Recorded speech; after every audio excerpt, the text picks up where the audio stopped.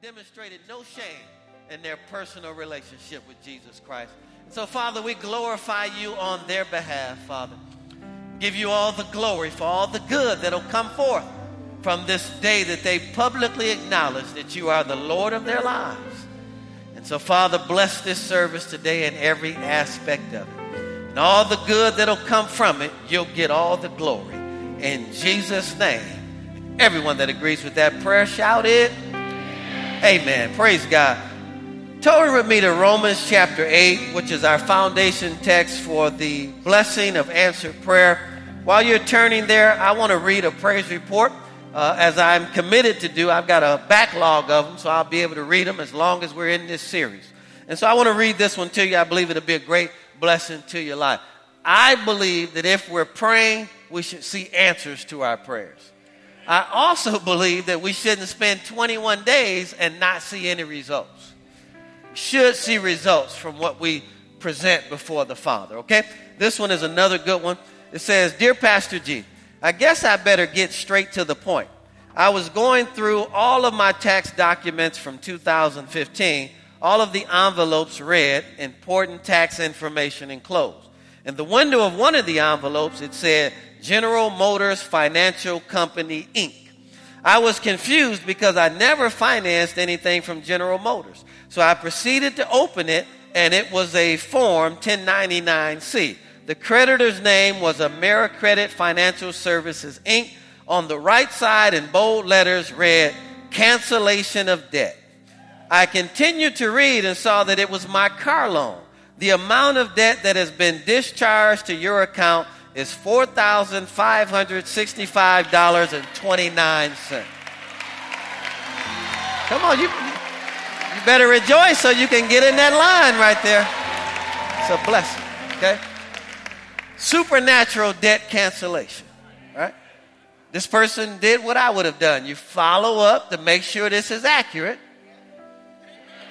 How many of you don't want a bill on the back end saying that they made a mistake? So you follow up, you make sure that it's accurate. But once they say that it's accurate, how many of you need to go ahead and drive your new debt-free car in Jesus' name, right? But here's the part I want to key on because it's an important point in our message today. Listen to what this person, now you've heard me read at least 3 or 4 of these, and you hear this same ending at all of them. Listen to this. Of course, I was in shock at the moment, listen, because things like this hardly ever happen to me. Sounds humble, but really not the way we're supposed to be as believers. See, if you never believe that that's supposed to happen to you, it never happens. But if you believe it's supposed to happen, it happens all the time. All right, we're going to talk about that today a little bit, okay? Go to Romans chapter 8. And because what I'm getting ready to share today, I've never shared before, I submit this to the front row to be judged. Anyone else in this building, judge what you're getting ready to hear, but judge it by the Word of God, okay? Because I believe it's that profound. It has revolutionized my life and really taken me to a whole nother level. Romans chapter 8, let's read verses 1 and verse 2. It came from a question that I was emailed. And I'm a firm believer that if one person emails something, there are many others that are thinking the same way. And the nature of the email was pretty much this. I guess I made a statement about there's no condemnation and God doesn't condemn us. So the question was along these lines, and I won't tell you in case you try to figure something out, but it was along the lines, you mean to tell me, Pastor, if I've done this, then God won't condemn me? And I said, that's exactly right. If you've done that, God won't condemn you. And so it kind of led me to believe that the person probably done something along those lines and they won't forgive themselves because of what they've done and they can't move forward in the things of God, okay? So I'm going to show you something today that not only answers that question, but I believe will free up everyone in this room today. Romans chapter 8, verses 1 and 2 says, There is therefore now. Somebody say now. Okay, now means right now, right? Not tomorrow, not next week. Now means when? Right now. So we're talking about a constant state of living in the now and in the moment, right?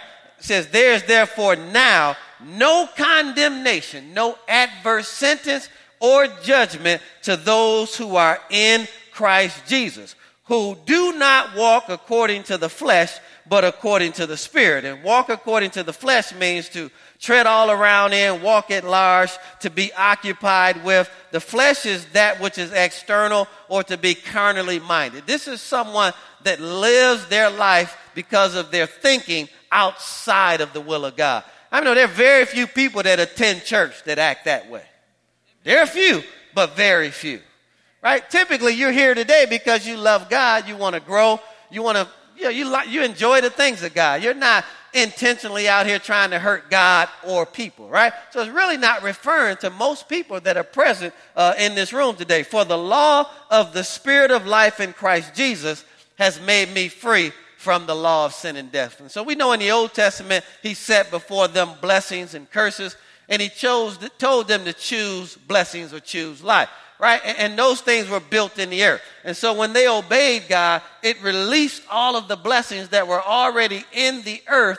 They were already present. It released that to them as they obeyed God according to Deuteronomy chapter 28. But when they disobeyed God, then it also released the other things that were already in the earth. So they couldn't say God did that to them. That's really what they wanted when they chose to go outside of the will of God. Well, in the New Testament, it's the same thing. There are two laws. There's the law of the Spirit of life, which is in Christ Jesus. And every time I obey God by faith, how many know it releases what's already in the earth for me? Right? But it's already here. God has already blessed me. And it's no different than when I operate outside of that. I mean, it releases the consequences of that are already in the earth. So I can't say God did this to me. Why did he let that happen? I mean, there's something that ignited that. The scripture says the curse causeless shall not come. So there has to be a foundation for blessings, but there also has to be a foundation when other things show up in our lives. And so if you would, I want to use a scripture to really explain the question that person emailed to me. So if you would, go with me to John chapter 10, I believe it is. John chapter 10. Yep.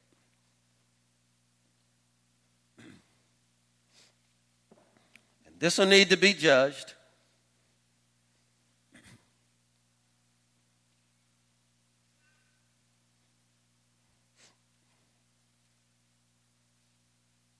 I'm sorry, John chapter 8. This will need to be judged. John chapter 8. Somebody say, there is no condemnation in Christ Jesus. Right now. If I'm in Christ Jesus. All right, let's look at a story here in John chapter 8. It says, but Jesus went to the Mount of Olives. This is nowhere in your notes, so add this to whatever you've been taking up to this point. It says here, Jesus went to the Mount of Olives. Now early in the morning, he came again into the temple, and all the people came to him, and he sat down and taught them. Then the scribes and Pharisees brought to him a woman caught in adultery. And when they had set her in the midst, they said to him, Teacher, this woman was caught in adultery in the very act. Now hold on, just a side nugget here. How did you catch her in the act? And in the very act means you saw her doing it.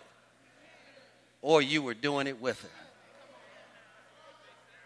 What were you doing? Peeking through the windows? Did you have a telescope? How did you catch her in the very act?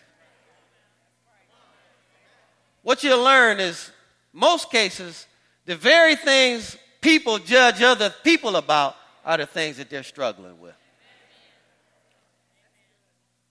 So then the scribes and the Pharisees brought to him a woman caught in adultery. When they set her in the midst, they said to him, Teacher, this woman was caught in adultery in the very act. Now Moses, religious people always want to use the word to condemn you.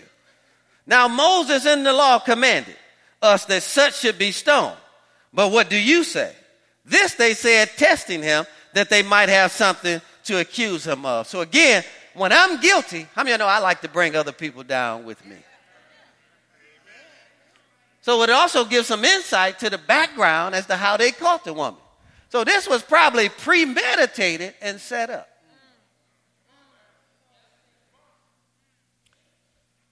All right, stay with me.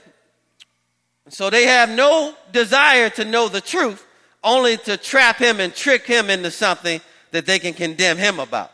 This woman should be stoned. What do you say? Then they said, testing him that he might have something to accuse him.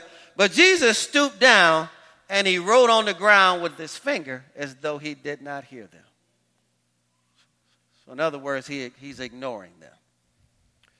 So when they continued asking him, so they're pressing the issue now, he raised himself up and said, he who is without sin among you, let him throw the first stone at her. And again he stooped down and wrote on the ground. Those who wrote on the ground, stooped down, wrote on the ground. Then those who heard it, being convicted by their conscience, notice, see, they have a sin consciousness. Right? And when you have a grace consciousness and a life consciousness, you're not thinking like this. All right, stay with me today.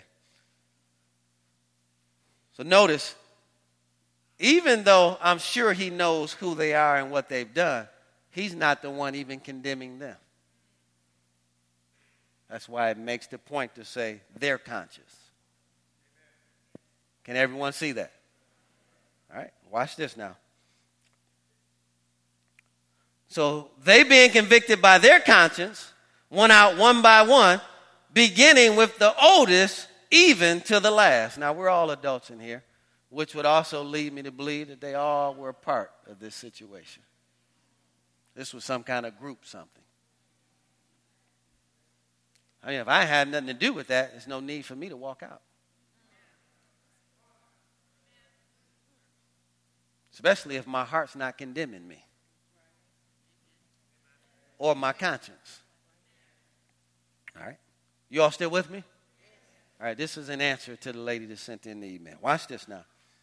When Jesus had raised himself up from writing in the dirt, he saw no one but the woman. Watch this now. And he said to her, woman, where are those accusers of yours?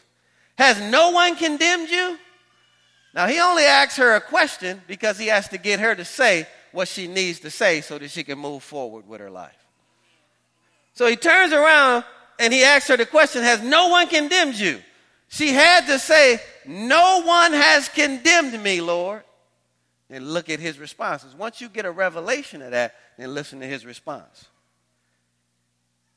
And Jesus said to her, neither do I condemn you. Go and sin no more. Okay? So he wasn't dealing with her based off of that, was he? Okay, let's go a little slower, though. I'm going to show you how people are. All right, show you the difference between people and God. All right. Notice what Jesus said to her. He said to her, neither do I condemn you. Now go and sin no more. This is how people are going to treat you. When you stop doing that, then I won't condemn you no more. And we want to hold people in prison that when you change your behavior, then I'll do something for you. But in the kingdom of God, that's not the way this works. I've already done something for you, and that'll help you change your behavior. So by him telling her she wasn't condemned, she could walk away free from sin. Can you all see that? Well, how do we know she walked away free from sin?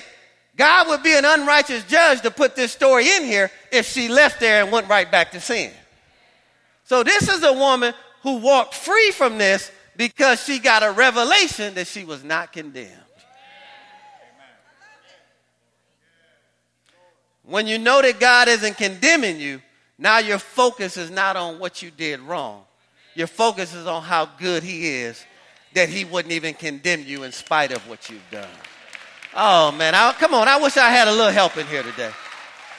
And this is it's so much freedom in this. You know, I had the privilege of seeing Bishop Butler for the first time since all of these events took place.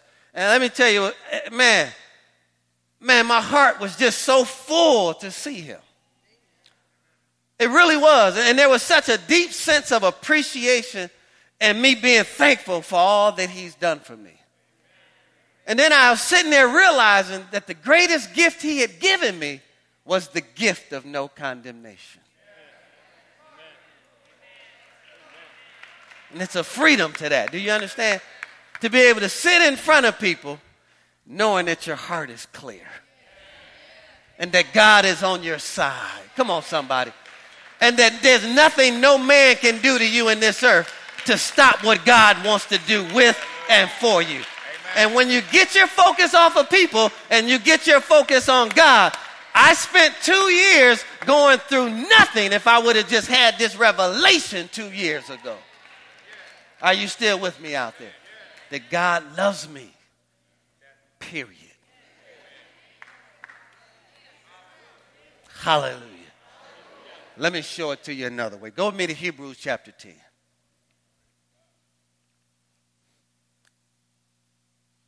So you see the way people treat you. When you change this, then I'll treat you better. God is not that way. God said, I treat you good so that you can change that. See what he told her? She's caught in the act of adultery. Might have even been a group situation. Nothing changed, folks. That's horrible. How many know a lot of people will never overcome something like that? And they'll beat themselves up for the rest of their lives. I'm not worthy. I don't deserve this. I did this. I did that. He said to her, there's no one here to condemn you, but he needed her to say it. He needed her to say with her mouth, no one condemns me. Then he could release to her because he knew she got it. Then I don't condemn you either. He didn't say to her, if you don't sin anymore, then I won't condemn you. He said, I don't condemn you either. Now go and sin no more. With that understanding.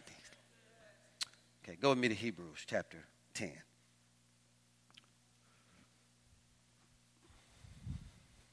I'm growing, Emmanuel. Another person, man. Hebrews chapter 10. Look at verse 12. Now, I'm going to show you something. It's going to take faith for you to listen to this, okay? It'll take faith, and this needs to be judged. Okay, and I'm not afraid of it. Hebrews chapter 10, verse 12. But this man, after he had offered one sacrifice for sins, for how long? For how long? Forever. Sat down on the right hand of God. Drop down to verse 14. For by one offering hath he perfected forever. How long? Forever. How long? Forever. So I'm forever forgiven and I'm forever perfected. You're not ready. Them that are set apart. I want you to listen to me. And please judge this. Please do. Okay? I would if I was sitting here listening to it. But don't judge it and don't go study it for yourself. You can't judge it if you're not willing to study it for yourself. So don't send me no questions if you don't study this.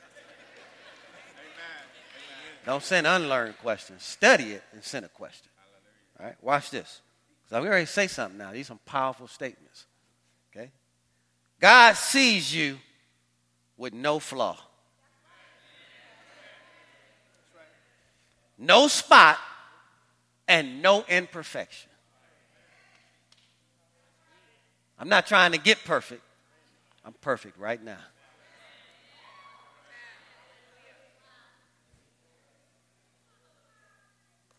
Set me free, folks. Change my prayer life. Listen to this. Can I say it's a bold statement? So you only honor God in his word, and the finished work of his son, by saying amen and never doubting your perfection that he gave you in him. Okay? I'm going to say something else. Very strong statement. What I'm getting ready to say to you. Very strong. Very bold statement. Listen to me. To see yourself as being far from perfect is not humility, and it is not being modest.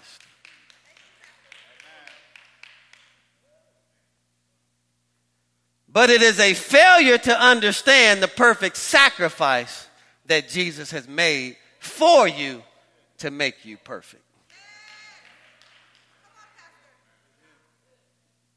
Total misunderstanding of what's been provided for you.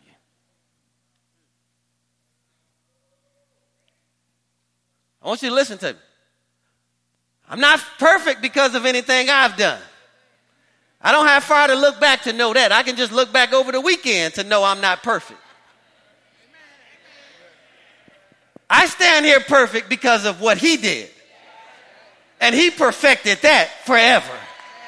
And it cannot be improved on based on anything that I do down here on the earth. It is perfect all by itself because I didn't do anything to earn it and I can't do anything to keep it.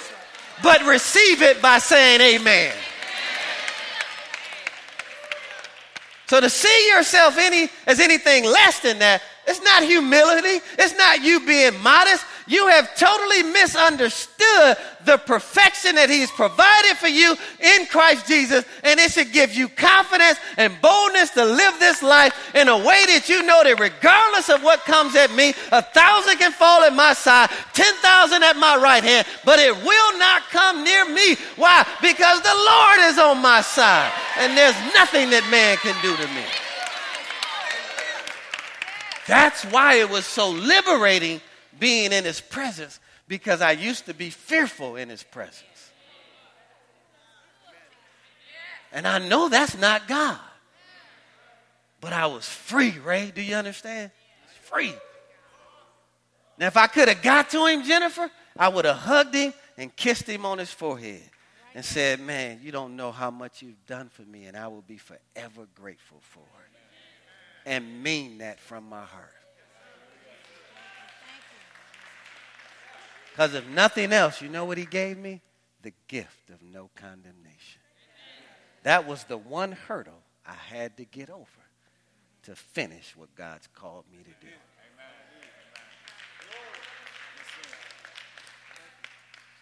So listen to me, folks. If people are still bothering you, you need to grow.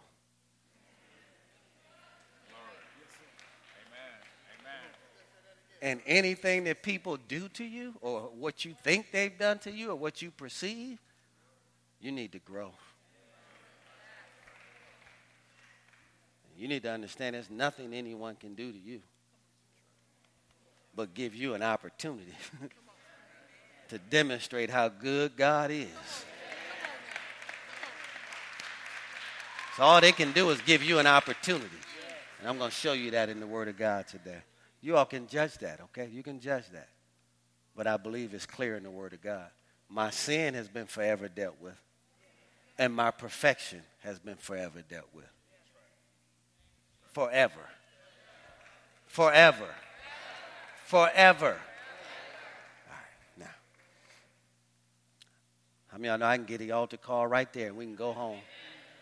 And we already got enough today. None of that was connected to my message. That was just a email that came in. Just an email that came in.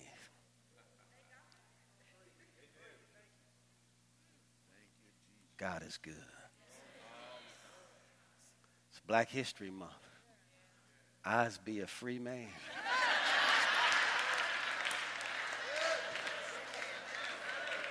Listen, man, you can talk about me till you blue in the face.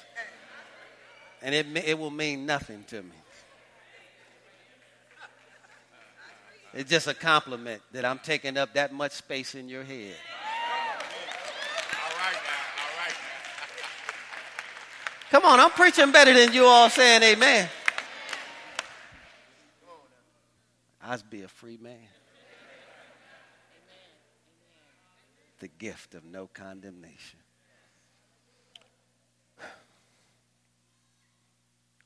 Now, because I took the time to do that, let me just go right to where I left off last week, okay? Can we do that? That's why we have SoundCloud, right? So if you want to catch up, go back, listen to SoundCloud. Pick up right here, okay? We know that there's 7 spiritual laws that prayer operates by. Not laws in terms of I got to follow this to get God to do something.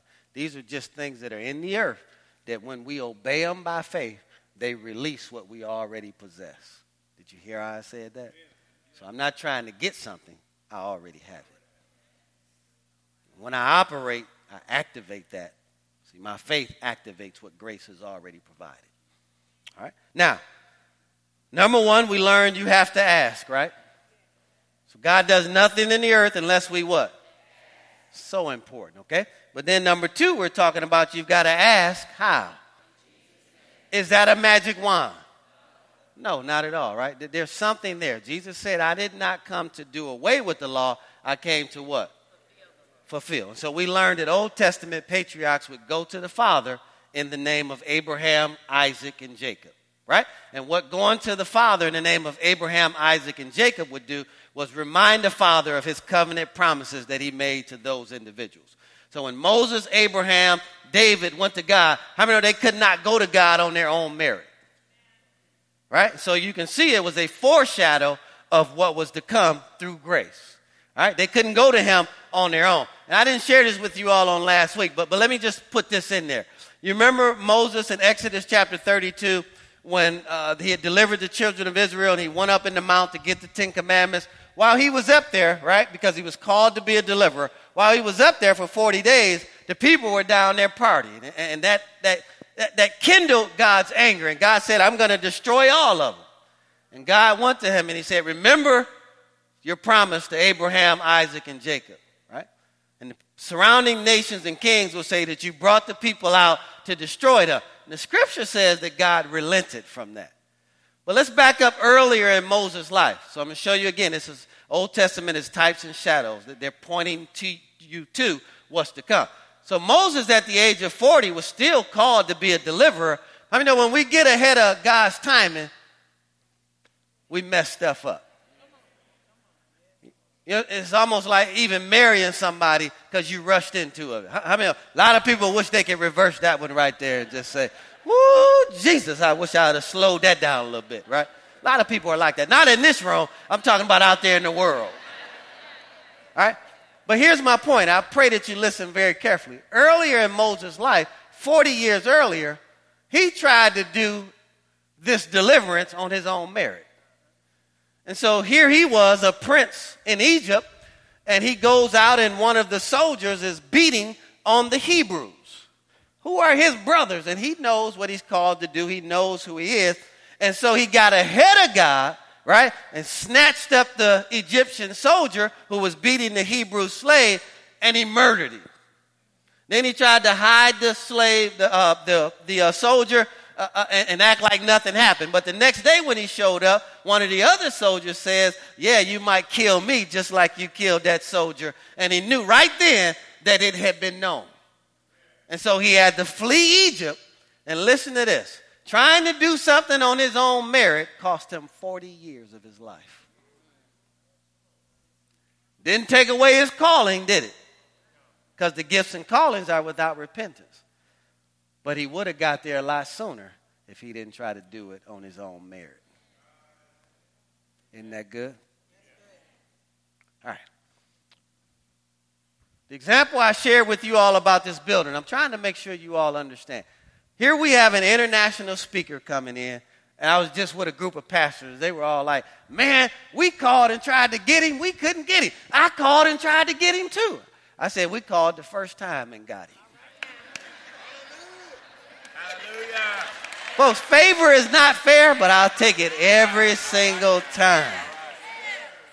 And what I was trying to teach you all that, see, what I thought was I had to get us a building. So call this, call that, check here. I'm calling places. I'm getting ready to cost this church $30,000 plus on my merit.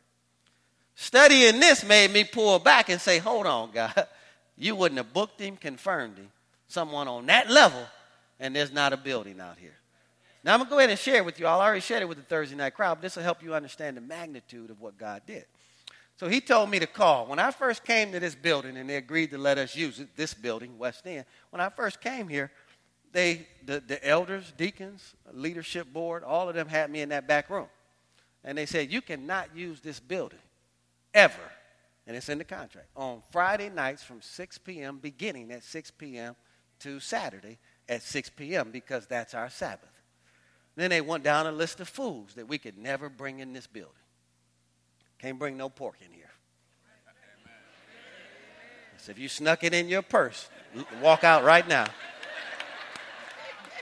What's those pork rings called? What are those things you used to eat when you were a kid? With a little hot sauce on them. You still eat them. What are those, London? London, what are those? You still eat those. Pork rinds. You all remember those pork rinds right there? If you got them in your purse, take them out right now. Take them outside. But anyway, they went down a list of things we can never do here. One of them was not use this building. So when I'm in prayer, the Lord told me to call Pastor Preston. Ask him if you could use this building and say this to him. So I already know what the contract said. He already said no. Why would I make that call? Now I'm disrespecting the guy. I mean, I know God is unconventional. Right? So I called him and I said to him what the Lord told me to say. He was happy. Number one, he was excited about the speaker. He said, "You got who?" I said, "Yeah, we got him." And so he said, "Give me a weekend to work on this. I'll get back to you by Monday." By Monday, he calls and says, "You got it, and it won't cost you nothing." You can't get a better situation than a building that you already use, and it really can't be better when it's free. And I'm telling you, you can show up here late on that night, but you won't get in here with who's coming to this building. God is good. How many of y'all glad you came today? I haven't even gotten to the message yet. So, we know it went through all of those things. We left off talking about Jesus clearly stating that we don't pray to him. We have to ask the Father in what? Jesus' name, right? And so even when you just say Jesus, don't do stuff like that because that's not an appropriate prayer. You must always address your prayer to the Father in the name of Jesus. Don't say, "Jesus, help me. Jesus, can you do this?" No, it's a wrong prayer. Heart is right, or head is right, heart, well, whichever way. It's wrong. Right? We've got to pray to the Father in Jesus' name. We looked at John 14:13. Biggest thing I want to pull out from that, he says, "Whatever you ask in my name, that will I do." Now, all of my understanding growing up, we know that word name there is unima, authority or character. So I used to think you had to learn about the authority of the believer, and I needed to develop my character to look like the character of Christ. And once I understood my authority and my character looked like his character, then I could get him to do something. Now I understand through the grace message, that's not what he's referring to here, or this dispensation that we live in. I'm only going to God using the authority that Christ has. And I'm going to God using his character, not mine. You all see the difference? Because I don't care how hard I try, mine will never measure up to what it needs to be to approach a holy throne room. Can you all see that? So he said, when you understand that, anything that you ask the Father, that will I do. When you use my authority and you go on the basis of my character and not yours. That's why we don't want to go to God with our merit. I do this, I did that, I tithe, I. Don't do that. Right? Don't even do your boss like that. What you do. It's not bigger than what everybody else does. Everybody doing stuff. See, it's really an indication of your pride. And pride always goes before what? But if you'll humble yourself, then you'll be what? See, humbling yourself means, Jesus, you're good. And Father, you love me because of what Jesus did. See the difference?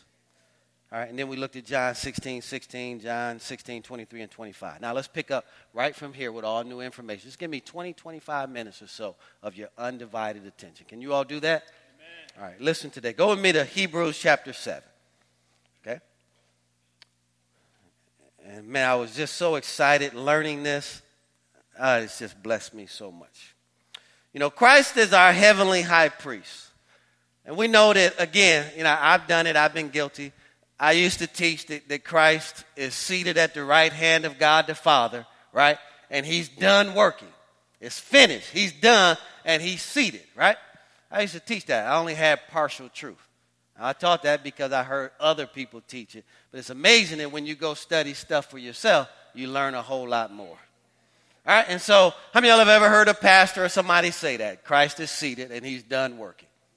All right, and that's 50% true, but it's only partial truth. He's actually doing something today that he's doing forever. So he is seated, right? But he's also standing. Okay, we're going to talk about both aspects of that. That's the only point I want to get in today. I'm going to take my time and I'm going to go real slow because I want this church to get more answers to prayer than anybody else in the world. Amen. Not in comparison to anyone else, but I want people to see what an open heaven looks like. Everybody in that. I want CNN. We're right here where they're at anyway. Everybody in that church blessed. Everyone has a job in that church. And one day I'm believing God, everyone will be debt free in this church. Let me see if there's a little bit more faith on this side of the room. I'm believing, man, 100% of our members will be gainfully employed, successful businesses. Everything about us, it just works. All of us are debt-free. We owe no man nothing but to love him. Why not go for it, man? If you're going to live, why not try to live at the highest level? Am I right about that, big fella? Am I right about that? You look awful sharp today, boy. You look like $1 million. Don't look around. You, right there. You look sharp today. My man, all right? Hebrews chapter 7. Let's begin reading at verse 20. It says, inasmuch as he was not made priest without an oath or promise, for they have become priests without an oath. But he with an oath by him who said to him, the Lord has sworn and will not relent. You are a priest forever, there's that word again, according to the order of Melchizedek. What was the order of Melchizedek? Melchizedek had no recorded father, and he had no recorded father. He had no beginning, and he had no ending. So he always was, and he always is, which is why Jesus is our priest or high priest forever, okay? Watch this now.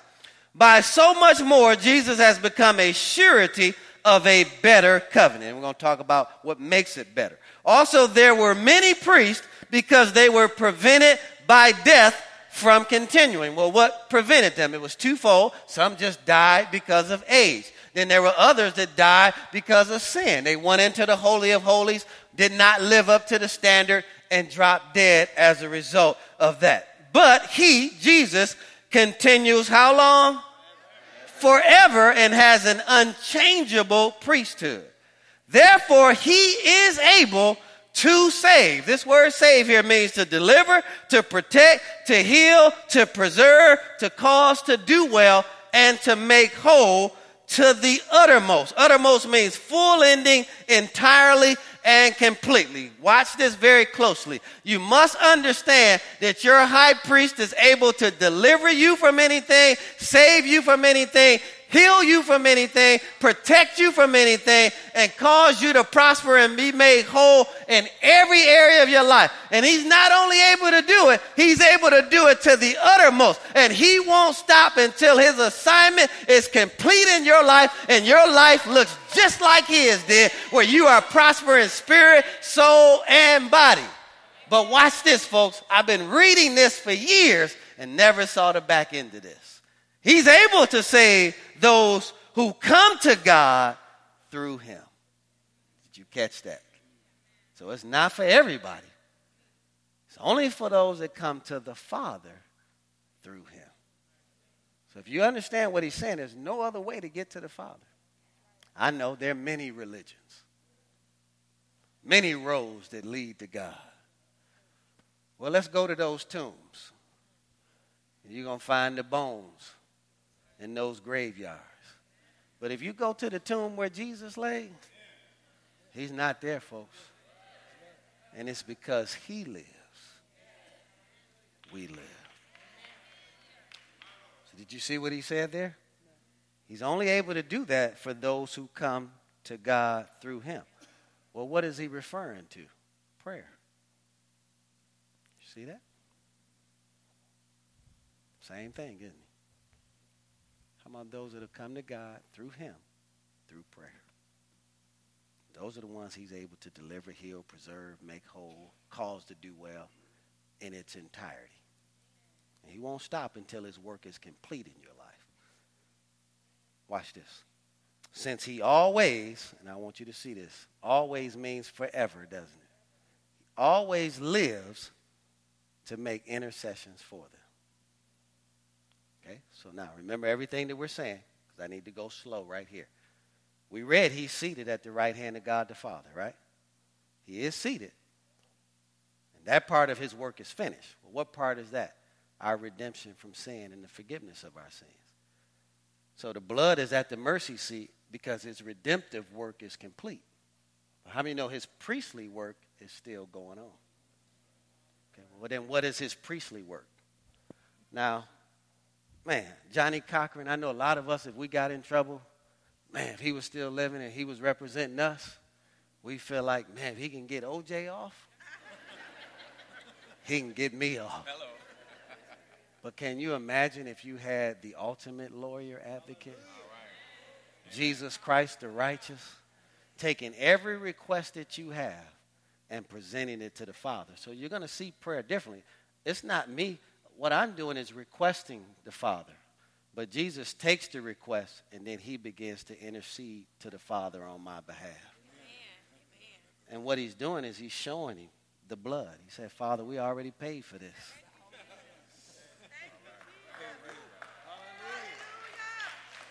Because if we came in there on our own merit, we're in trouble.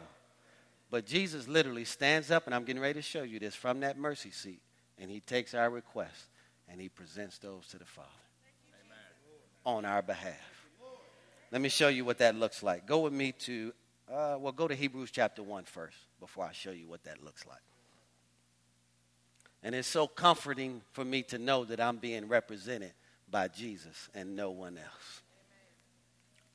And he ever lives to do this, means forever. All right? Hebrews chapter 1. Let's read verses 1 through 3.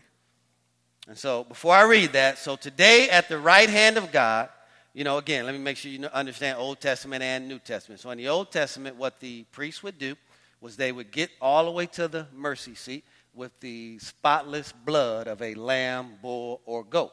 And they would seat that blood at the mercy seat, and then they would sit down.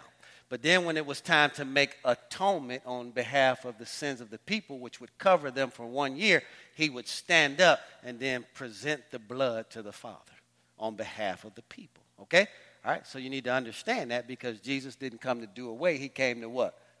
Fulfill. And so in his redemptive work, he's already completed our sin and our forgiveness. We are forever forgiven and forever clean.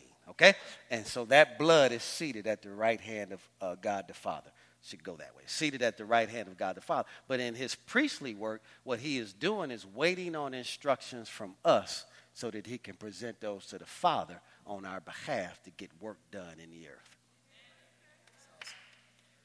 All right? Hebrews chapter 1.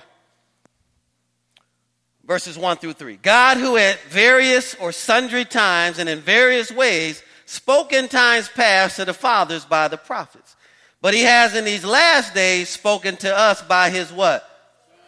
Whom he has appointed heir of all things, through whom also he made the worlds, who being the brightness of his glory and the expressed image of his person, and upholding all things by the word of his power, he, when he had himself purged or removed our sins, sat down at the right hand of the majesty on high. All right? So now we confirm that he is sitting down, right? Now go with me to Acts chapter 7. But if you know Old Testament scriptures, on the Day of Atonement, let me see if you all understand this. On the Day of Atonement, what did the high priest have to do? The high priest had to stand up and present the spotless blood to the Father on behalf of the people. All right? So, our high priest, Jesus Christ, believe it or not, folks, he's trying to stand up on your behalf every single day. If you're coming to him the right way, okay? And he's trying to perform. See, the Day of Atonement rituals are once a year in the Old Testament. They're every day now. That's what makes it a better covenant. Okay, go with me to Acts chapter 7. Let me just save a little time, so I'll give you the backdrop in Acts chapter 7.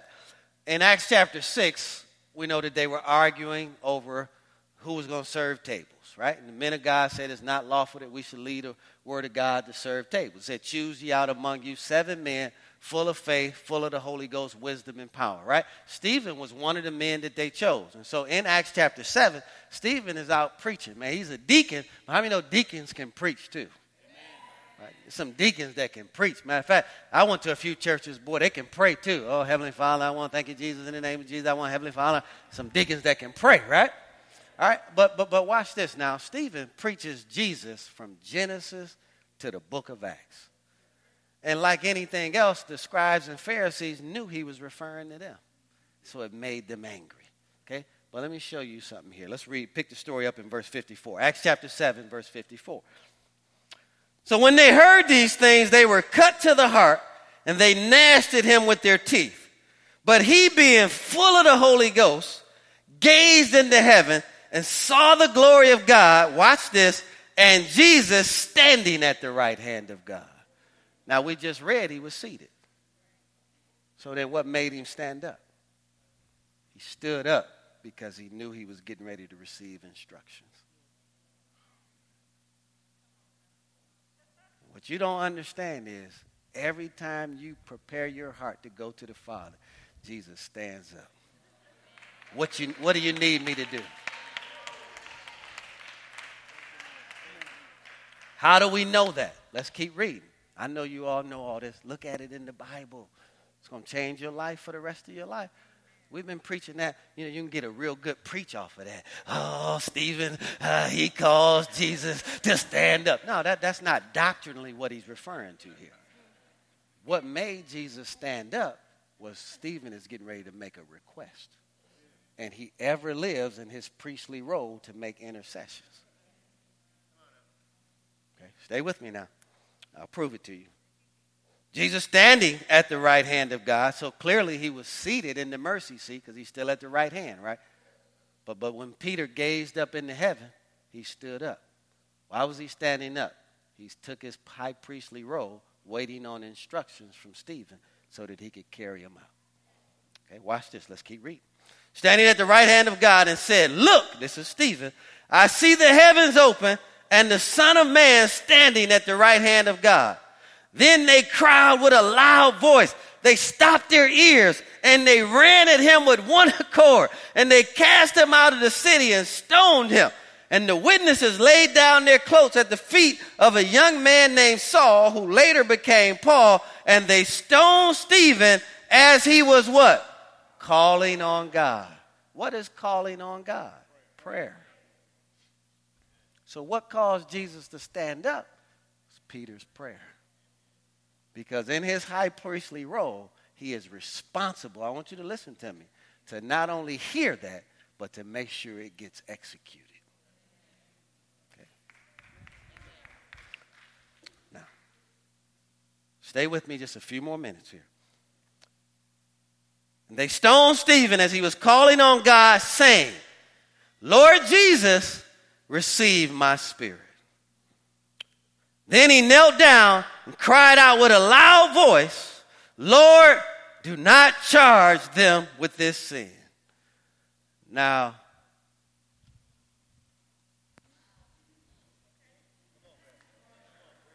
I'm getting ready to keep this 100. How many of y'all, most of us, if you're throwing rocks at me, I'm throwing bricks back at you. Come on, let's just be honest. You slap me, boy, I'm going to haul off and try to knock skin off of your face before I act saved.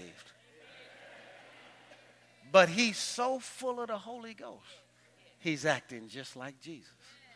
Do you remember when Jesus was, right? What was he saying? Father, forgive them. They don't know what they're doing.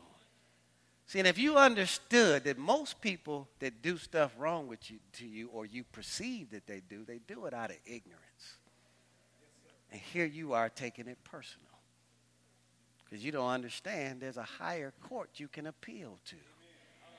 Oh, I'm preaching better than you all saying amen. You're wasting your time getting upset with people, talking about people. It's a waste of time and negative energy. There's nothing anybody can do to you. Let me give you some more revelation here. Let me tell you what I believe. Most people, if you're being stoned that hard to the point where it kills you, you usually can't talk.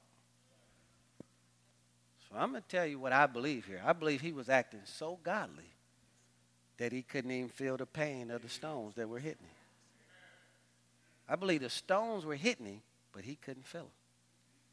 So much so that the scripture says, after he said that, he just fell asleep. Which gave me more revelation. We don't die, folks. Even if you get to this body, you didn't kill me. I kept on living. So God would have been unrighteous to say that they killed him. That's why he fell asleep, because everyone in here who's a true believer knows we don't die. We transition. We lay this body down, but we keep on living. So can you imagine, while being stoned, you just curl up, put your hand on your arm, and go to sleep? That's why I never get upset, folks. My mother didn't die. She's just taking a long nap. And I'll see her again, man. And one day her spirit will come back and get her body. And, man, I'll meet her in the air. And so shall we forever be with the Lord. Man, I'm going to put my mama in a headlock and say, you should have stayed a little while longer, though. And just love on my mother. You don't understand what kind of love I have for my mother. There's no way you can even begin to try to put that in words, how much I love my mother. Can't wait to see her again. Okay, stay with me now. What caused Jesus to stand up?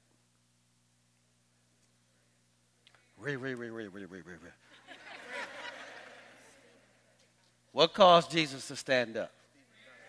Prayer. What role was Jesus operating in when he prayed? His role as our high priest. Okay. How long is he doing that? Forever, right? So we really, folks, we should have Jesus doing this all day, every day.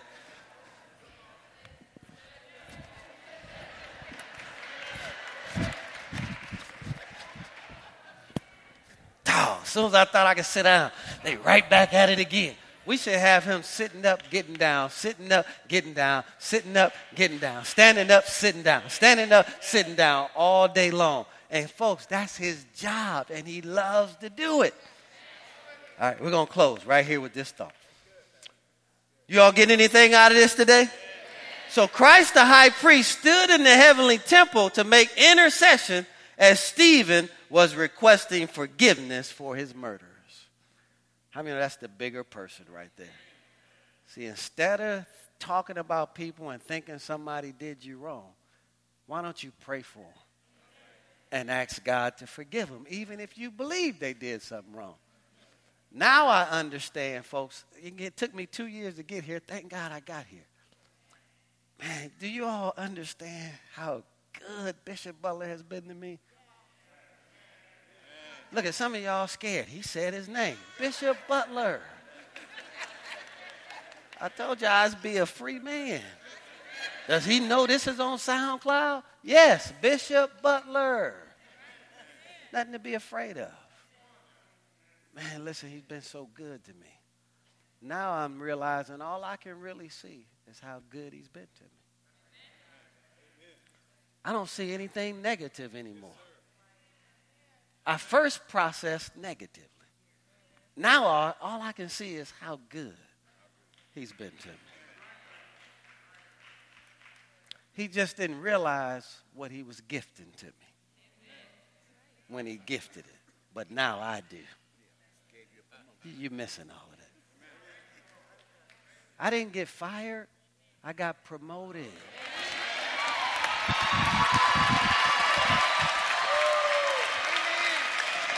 You're missing it. You're missing it. Come on, somebody. I need at least 10 people in here to just rejoice with me for a moment. I didn't get fired. I got lifted up. I was given the greatest opportunity ever known to man to start something on my own not on my own, with God's help from the ground up. What a wonderful gift you can give somebody. You know why? Because I would have never done that on my own, Deacon Chisholm. Would have never discovered the greatness that was on the inside of me had I not been afforded this opportunity to step out and do something that has never been done, at least as far as I know about. Hallelujah! Hallelujah! Sit down. Go to Daniel chapter 9. Takes a minute to grow up to realize that. And then sometimes the very people you think are trying to hurt you are really trying to bless you. Amen. You can't see it because of your negative disposition. And you're taking it all wrong. You're taking it all out of context. But it's really setting you up to be better than what you were even prior to that. It just depends on your disposition.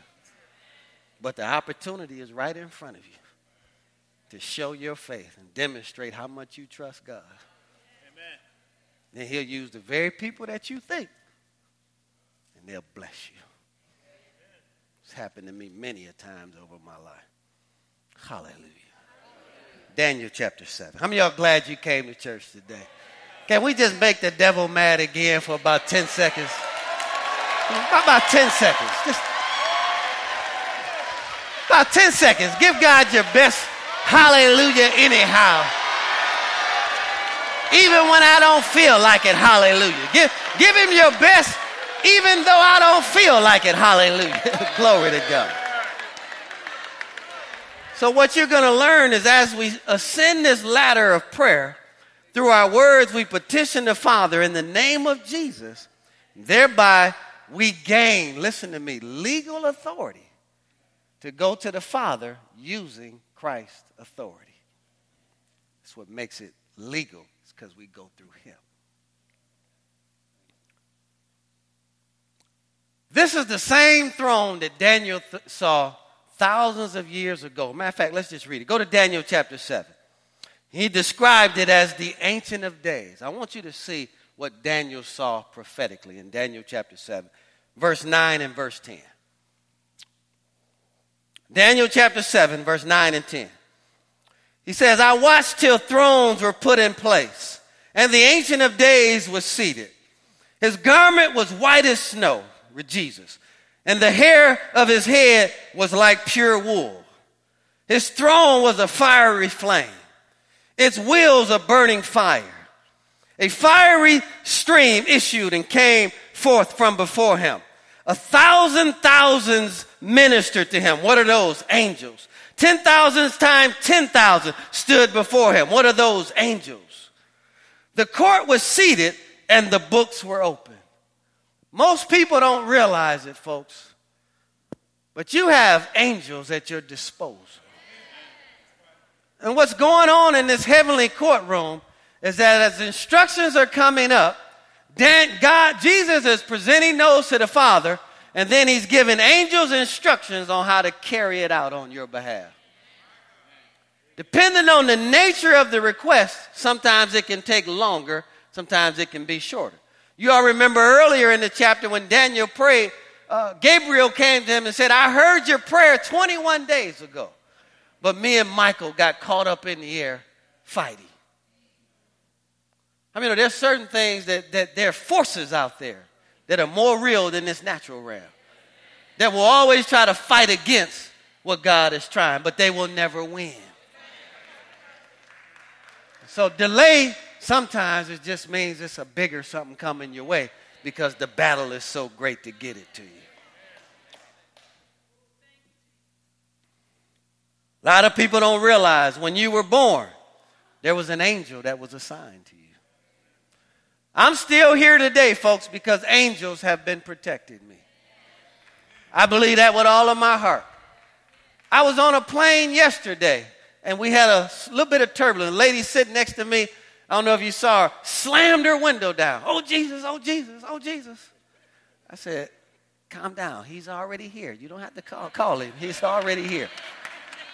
So then I had to bring her in. I whispered to her. I said, because me and you are on the plane, this plane has to land.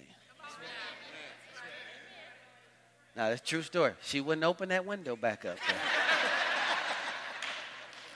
She didn't never open that window back up the rest of that flight till we hit that ground here in Atlanta. And she still didn't open it in. She's probably like, I'll believe I'm on the ground when I get off of this plane. But listen, folks, it wouldn't matter if if a whole block blew up, my house would be the only one standing. Are you listening out there? All right, let me prove that. Well, let me say this statement, and I'm going to close with these two verses here. When we use the name of Jesus in prayer, we give Christ the authority to present our petitions at God's throne of decision. In return, the Father releases answers back to the earth through angelic messengers. Sometimes it'll come through tongues and interpretation of tongues. Sometimes God will use somebody. You ever had someone come to you and say, the Lord placed it on my heart to share something with you, and it just uplifted you? There are many different ways God will get the answer back to you, but I want to make you aware of your angels. Go with me to Psalms 91 real quick. And I've got more. I'm just going to read these two. And then next week I'm going to show you this heavenly throne room is just like a courtroom that we see today. You've got an accuser in there trying to convince God why you don't deserve what you deserve. And he's accusing you night and day.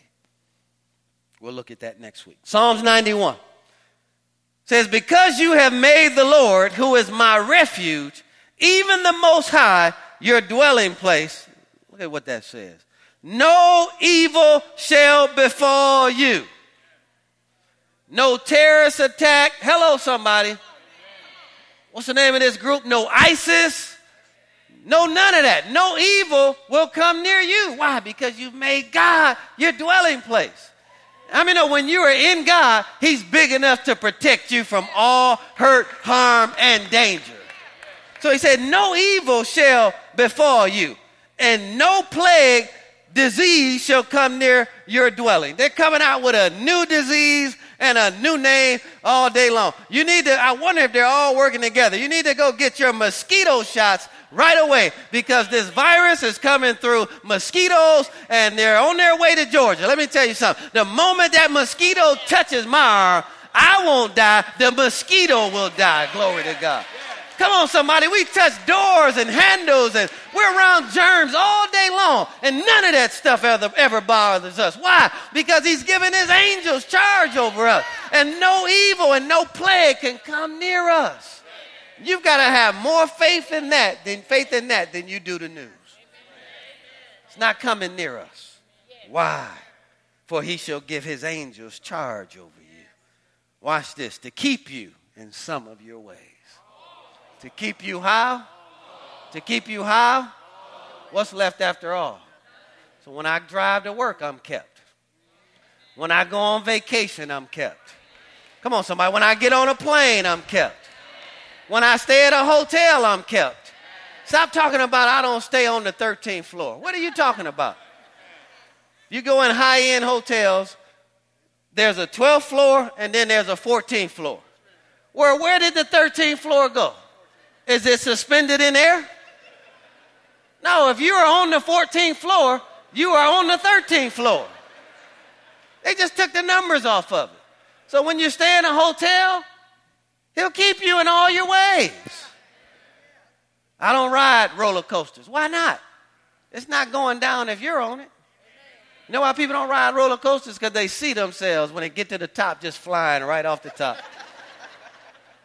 I mean, even if it did fly off, an angel will come and swoop it up and just set it right on the ground.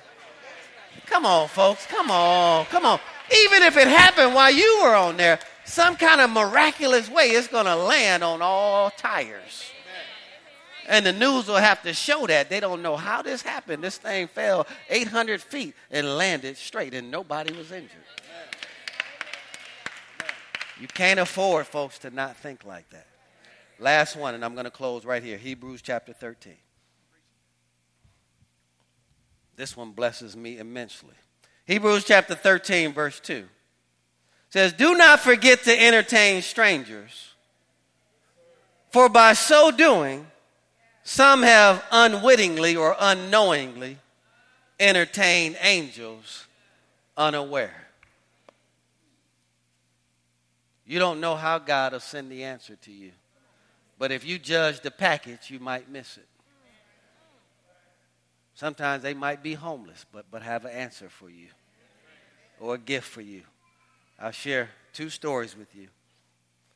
One, I was on a plane. I was a youth pastor here and in Southfield. And I used to fly back and forth. And I can remember about the 3rd year, I started getting tired. At first, it was fun. But then I started getting tired. I was staying in one city for 3 days, the other city for 4 days. And it just started wearing on me, staying in the same hotels. And, just gets nasty after a while and gets old. And so much so I can remember I left my watch in the drawer. And I stayed at this hotel so much they gave me the same room every time I came. Came back 3 days later, my watch was still in the drawer. I was like, this is getting old right here, boy. They didn't even steal my watch. It was a Movado, too. I was like, man, my watch stayed here.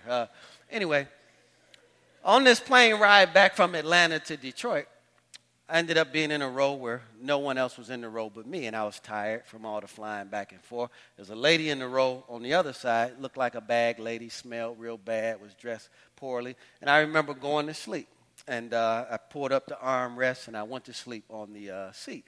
When I woke up, she instantly started talking to me. Hi. I said, hey, hi. And she started just asking general questions. Is Detroit your home? I said, it is. Is Detroit your home? She said, yeah, it's my home also. And we just talking, just general talk. She never asked me if I was a minister, pastor, was I saved, or any of that. True story, as God is my witness. I mean, may I fall out right now if anything about this is inaccurate because it's that far-fetched. So she has this bag, like a bag lady, this big old bag, and it's just a bunch of stuff in there. So the plane lands, gets to the gate, and she looks over, she reaches down in the bag, and she gives me this wad of money. And I mean, it's thousands of dollars. I want to say it was close to $10,000. This woman has never seen me before in her life. I've never seen her again to this day. She hands me and she says these exact words, the Lord told me to give you this. She stands up and she literally walks through. You know, when you're on a plane, you have to wait for each row in front of you. So she didn't walk through the people. She just walked, and nobody stopped her. She just walked right through the people and off the plane. Now, how many know most of us, when we're on a plane, nobody's getting by us. You're going to wait your turn, too. We're all going to the same place. Sit your butt down somewhere. Calm your butt down before you hurt somebody in here. Sit down. Come on, am I right or wrong? We're going to put our foot up. Sit down somewhere. Nobody stopped this lady. She literally just right off the plane. Never seen that woman again. Never seen her since then. Only thing I believe is it was twofold. I believe it was God's way of showing me he appreciated my willingness to do that. But also I had recently met who is now my wife.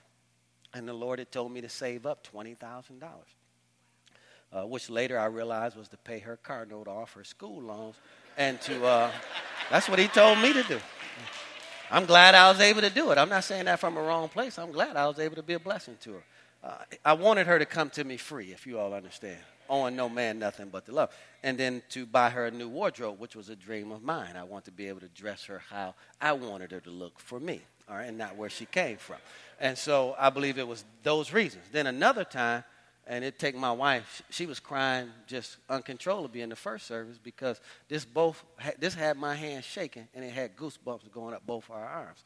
When I was a college student, I was 19 years old, I just played, in my opinion, one of the best games of my life. I come out to the gym the next day, and there's this Caucasian man standing there. And he introduces himself. He says, I'm Bill Mass. He said, what's your name? I said, I'm Joel Gregory. He said, do you understand how you're leading people? I said, did you come to the game last night? What are you talking about, how I'm leading people? I'm 18. You got to understand, I'm not saved, so I'm cocky, all kind of stuff, from Detroit, Michigan. And he says to me, now you got to understand, only God could have showed him something like this. If you attacked my manhood, you were going to get a reaction out of me, even at 18 or 19. He says to me, if you're man enough, then I want you to meet me over at your dorm 3 days a week, and let's study the Bible together, and let's define manhood by the Bible. Well, I immediately raised up and was like, I'll be there. But with that kind of attitude. And this man for 6 weeks, for 15 minutes a day, 20 minutes or so, shared the word of God with me. Watch this. The last time we walked out of my dorm, and he walked off into a field, and he just kept walking. And I've never seen him again. I've Googled his name. This man doesn't exist. 20 years later, through Facebook, my college teammate, Anthony Robinson, reaches out to me. We exchange numbers. He gives me a call. He begins to share with me that he used to eat dinner and was mentored by a man by the name of Bill Mass for 6 weeks. And that he had a wife and 3 children. I said he used to come to the dorm and talk to me for 6 weeks, 3 days a week. And he said, man, he had a wife and 3 kids. I said, I never met a wife or kids. And he said, man, and he called me Joe. He said, Joe, I went back over there about a month or 2 later just to thank him. And when I walked up on the porch, there were cobwebs everywhere. And the neighbor came running out the house next door. What are you doing on that porch? No one's lived in this house in 8 years. And ran him off. And he said he's never seen or heard from this guy again. Today, I pastor a church in Atlanta, Georgia. He pastors a church in Akron, Ohio. We couldn't believe it. We couldn't believe it. And so I'm going to bring him here to do something for us, for the men's ministry here. I'm going to bring him here, but I believe in both of those cases, those were angels. One was to lead me to Christ. The other one was after I was saved, just to be a blessing to me. You don't know who you're talking to. Don't judge people, and don't look down on people. Because it could be an angel that you're entertaining, and you're just not aware of it. Because they are a big part to God answering your prayers. Did you get anything out of this today? Come on, let's lift our hands to the Father. We'll pick right back up here on next week. I'm just going to take my time. I personally believe it's some of the most important information I've ever shared at this church in my life. Next week, we're going to actually look at that heavenly throne room, which is actually set up like a court, and what's happening every time we go to God in prayer. I mean, that's why we have to put on the whole armor of God. We are in warfare, folks. You're going to see all of this activity going on, thundering and lightning. It's a real battle going on between the enemy trying to stop what God's trying to do in your life. He knows he can't stop it, but he still puts up the effort anyway. And our ability to stay with something all the way through until it manifests. Lift your hands to the Father. Thank God for what you heard today. Whatever part of it ministered to your heart and to your life today, just thank God for it. Father, I know for me, it is just comforting to know, Father, that no man can condemn me because I have a revelation that you haven't condemned me. And if you haven't condemned me, then I'm sure not going to let anyone on this earth condemn me. And so, Father, I thank you for the gift of no condemnation. I thank you that I'm forever forgiven, forever perfected, not because of anything that I've done, but because of what your Son did through his death, burial, and resurrection. And Father, that gives me so much confidence to come to you in prayer, knowing that I don't have to use my authority or my character doesn't have to be at some high level. I've just got to go in the authority and character of what Jesus has already provided. And Jesus, thank you for taking my prayers and presenting them to the Father on my behalf. So that the Father doesn't see me, he sees you and the price that you paid for me. And ministering angels, I know that you hearken unto the voice of his word. And so every time I speak his word, then I give voice to the word of God. And you carry it out. Thank you for all of my angels that are present with me even now. Thank you for all that you've done to get me to this point. For everything that you'll continue to do to get me to my next level. Hallelujah. Well, if you're in this building today and you don't know Jesus Christ, look up here at me for a moment. You don't know Jesus Christ as your personal Lord and Savior. I want to pray with and for you today. I want to embarrass you. The only thing I want to do is love on you today. I want to bring you into the greatest family ever known to man, the family of God. All you've got to do is confess with your mouth, believe in your heart that Jesus Christ is the Son of God, that God raised him from the grave. You can be born again today. Secondarily, if you're already born again but you've gotten out,